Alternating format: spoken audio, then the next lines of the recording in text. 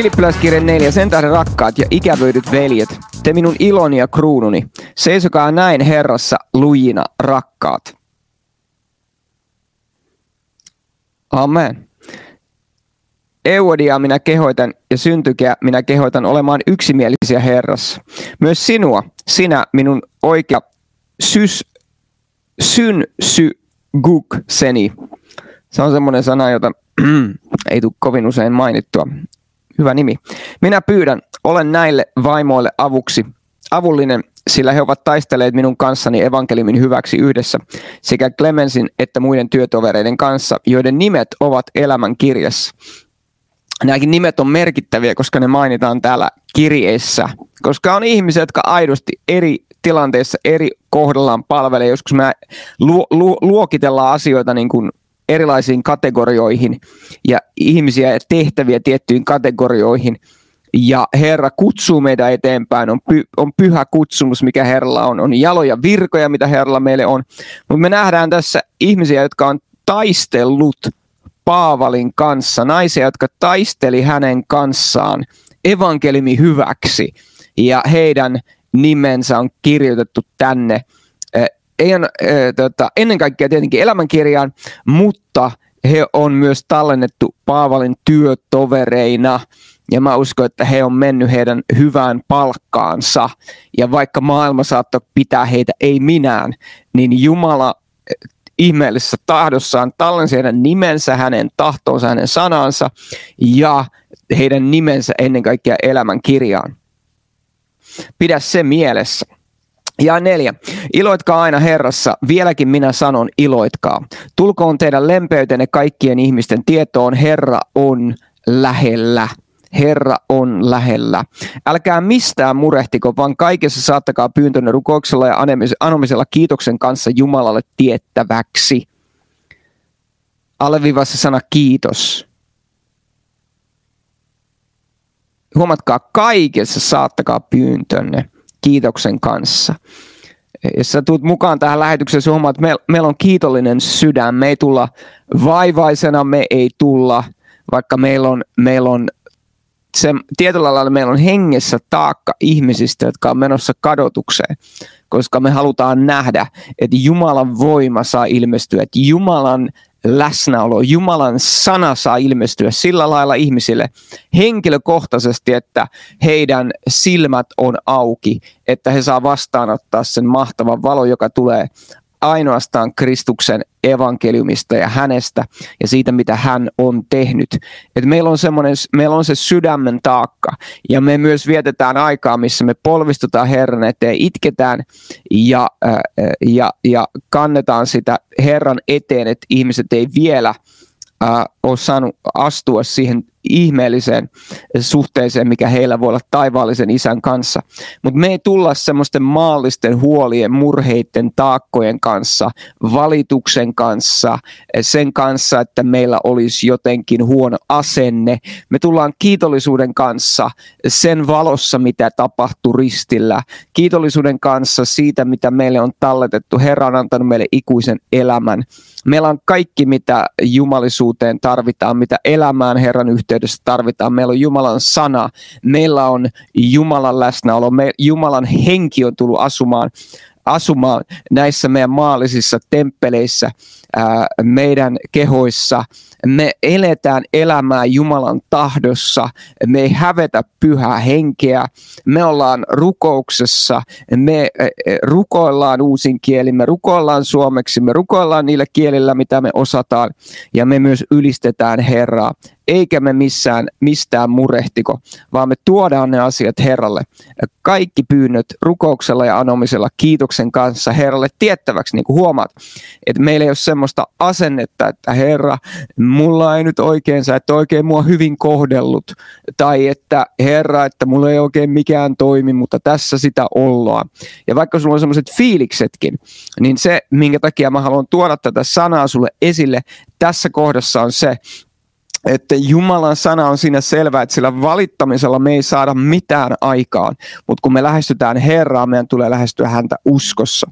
Ennen kuin mä luen eteenpäin, mä luen sulle vielä hebrealaiskirjeen hebrealaiskirjeen 11. luvusta jakeen 6, joka auttaa sua tätä näkemään.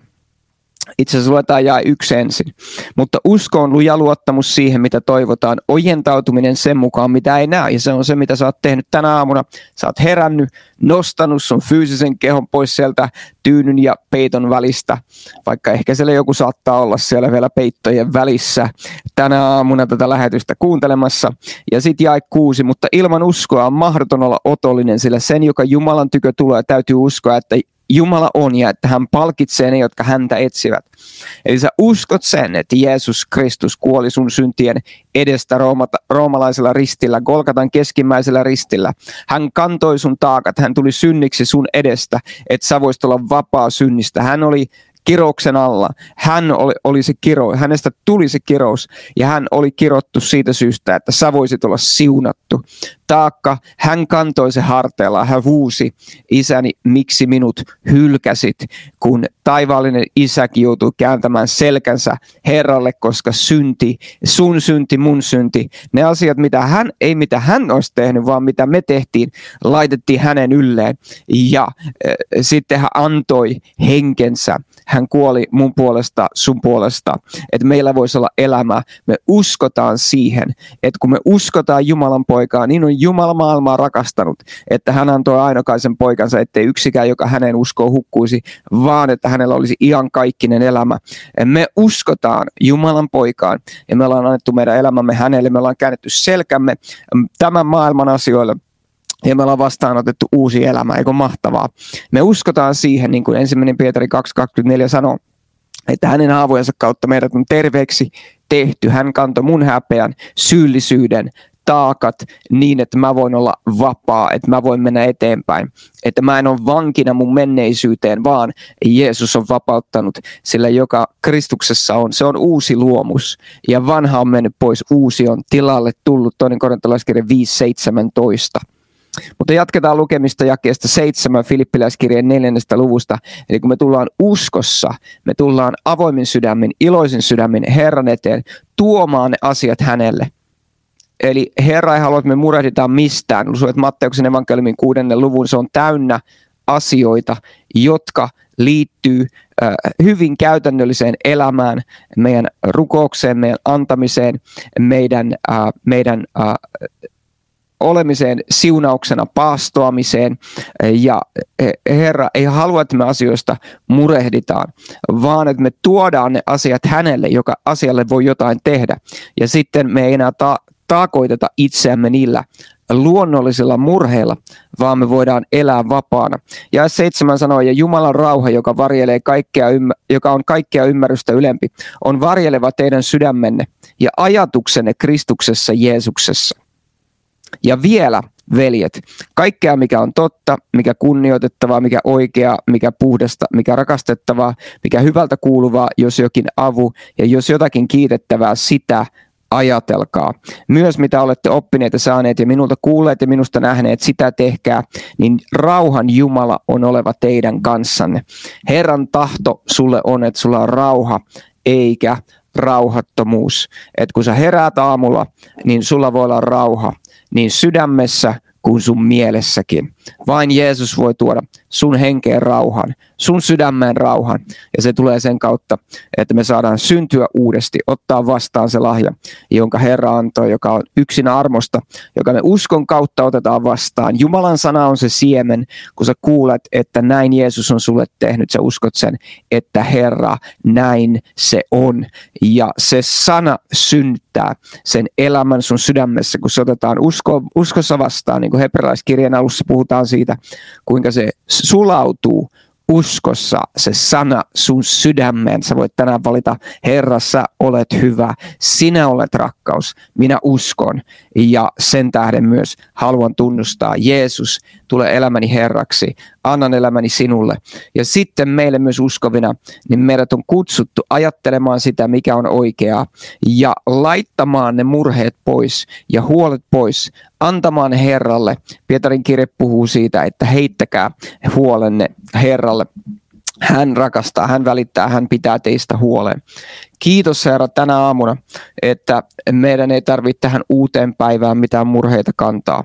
Ja Herra, sun lupaus on tänäänkin, kyllä ja aamen, joka sanoo, että Herra, sinun rauhasi, joka on kaikkea ymmärrystä ylempi, varjelee minun sydämeni ja minun ajatukseni Kristuksessa, Jeesuksessa. Ja siitä syystä, rakas Herra, tänään minä voin ajatella sitä, mikä on totta, mikä kunnioitettavaa, mikä oikeaa, mikä puhdasta, mikä rakastettavaa, mikä hyvältä kuuluvaa. Ja jos on jokin avu ja jos jotain kiitettävää, sitä me voimme ajatella. Jeesuksen nimessä me otetaan auktoriteetti meidän ajatusten yli. Ja kiitos Herra, että jokaisen rukoilijan ajatuskenttä ja ajatusmaailma voi olla ajatusmaailma, joka tuo Herra sinulle kunniaa. Kiitos Herra, että me voidaan ottaa kiinni ne ajatukset kuuliaisiksi Herra yksin sinulle, jotka ei tuota hyvää hedelmää ja jotka ei tuota Herra sulle kunniaa. Kiitos Herra siitä erottelukyvystä, taivaallisesta ymmärryksestä, että tänäänkin me saadaan tunnistaa ne ajatukset, mitkä Herra ei tuo sulle kunniaa. Me voidaan ottaa ne vangiksi ja Herra, me voidaan tuoda ne yksin sinulle Herra kuuliaiseksi. Kiitos Herra siitä, että meidän ei tarvitse mistään murehtia. Me otetaan siitä lupauksesta tänään kiinni. Ja tänään ei ole murehtimisen päivä. Sano siellä kotona vielä, että tänään ei ole murehtimisen päivä, vaan tänään on päivä, jolloin me saadaan rukousvastauksia, kun me kiitoksella ja odotuksella tuodaan ne asiat Herralle tiettäväksi. Jeesuksen nimessä. Sano vielä kotona, tai missä oletkin menossa, että aamen, todistamaan sitä, että näin se on minulle. Näin se olkoon minulle. Amen. Aivan loistavaa. Mä uskon, että sulla on hyvä meininki käynnissä. Hyvä meininki käynnissä. Pistäkää vielä kommentteihin vähän käsiä ylös. Hyvä määrä porukkaa on tullut vielä lisää. Se on hyvä aina, kun aamulla ihmiset hiljalleen nousee tämä kävijämäärä näin aamulla. Ja totta kai tämä on myös meidän viimeinen viikko tässä rukouksessa ja paastossa. Ja pidä myös mielessä näiden päivien aikana, meillä on vielä tämä viimeinen viikko käynnissä, että ole mukana Jumalan valtakunnan rakentamisessa rakennusrahaston kautta. If you can put the building fund graphic on the bottom. Ja tällä lailla voit olla mukana rakentamassa Jumalan valtakuntaa. Täällä on monia, jotka olettekin ollut jo mukana, te olette olleet aktiivisesti mukana, mutta haluan tämän haasteen esittää näin tässä aamuisin, koska se tuo myös meille hienosti mieleen sen rukousaiheen, mikä me tuodaan Herran eteen. Kiitetään Herraa siitä, että saadaan ylistää häntä uudessa rakennuksessa tänä vuonna ja saadaan tuoda hänelle kiitosta, saadaan tuoda hänelle ylistystä yhdessä pyhien kanssa. Ja tosiaan voit meidän sivuille riverchurch.fi, sieltä löytyy myös sit linkki, josta löytyy sit lisäinfot, voit niihin tutustua ja sitten olla mukana ja jatka rukousta. Kiitä Herraa siitä, että paras on vielä tulossa. Herra on ollut uskollinen. Mä voisin monia tarinoita kertoa ja ehkä pitäisikin kertoa enemmän, mitä kaikkea on tapahtunut vuosien aikana. Kuinka se oli yliluonnollista, kun me tultiin Suomeen 9,5 vuotta sitten, tai yli 10 vuotta sitten tultiin, mutta 9,5 vuotta sitten perustettiin se seurakunta, ja kuinka se oli yliluonnollista. Sekin on yliluonnollista, me ollaan täällä edelleen tänään, ja yksi Herran armosta, ja hänelle kuuluu kaikki kunnia. Ja se on ollut ihmeellistä, miten ollaan menty eteenpäin. Tänä vuonna taas on uusi askel. Ja me halutaan nähdä Herran suuri voima nähtävillä meidän keskellä. Herra saa siitä kunnian yksin.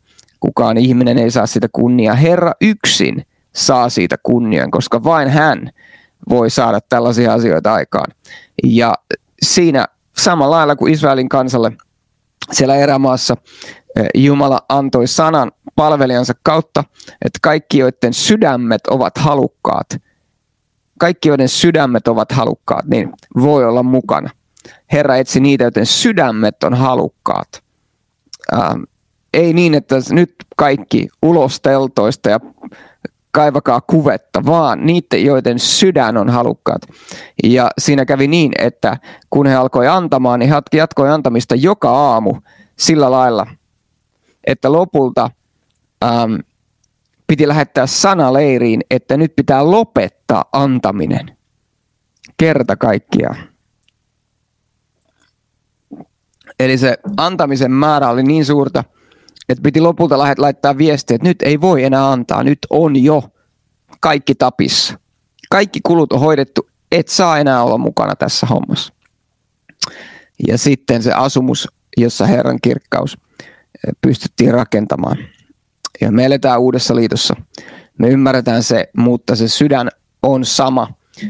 Ja itse asiassa vielä paremmassa tilassa, koska Herra on meidän sydämet tehnyt uudeksi. Antanut meille uuden hengen, laittanut lihasydämen kivisydämen sijaan. Ja me saadaan palvella häntä koko sydämisesti. Tuoda hänelle puhtaita uhreja. Amen.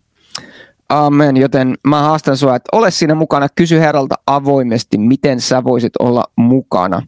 Ilman mitään rajoitteita. Anna Herran puhua sulle, kun ymmärrätte, kun puhutaan rakennuksista, niin puhutaan isoista asioista. Ei puhuta mistään pienistä asioista. Joskus meillä voi olla pieni ajattelu, mutta mä uskon, että tämän kautta myös Suomessa Herra haluaa suurentaa uskovien ajattelua. Että Herra olikin suurempi kuin mitä me kuviteltiin. Herra pystyykin tekemään enemmän. Hän pystyy monin verroin enemmän tekemään sitä, mitä me edes pystytään suunnittelemaan, mitä me pystytään ajattelemaan, mitä me pystytään kaavailemaan. Amen. Siinä on hyvä rukouspointti. But the truth is you're on the winner's side. Mutta totuus on se, että sinä olet voittajan Greater puolella. one lives on the inside. Suurempi on hän, joka asuu sinussa. God is for you. Jumala on puolellasi.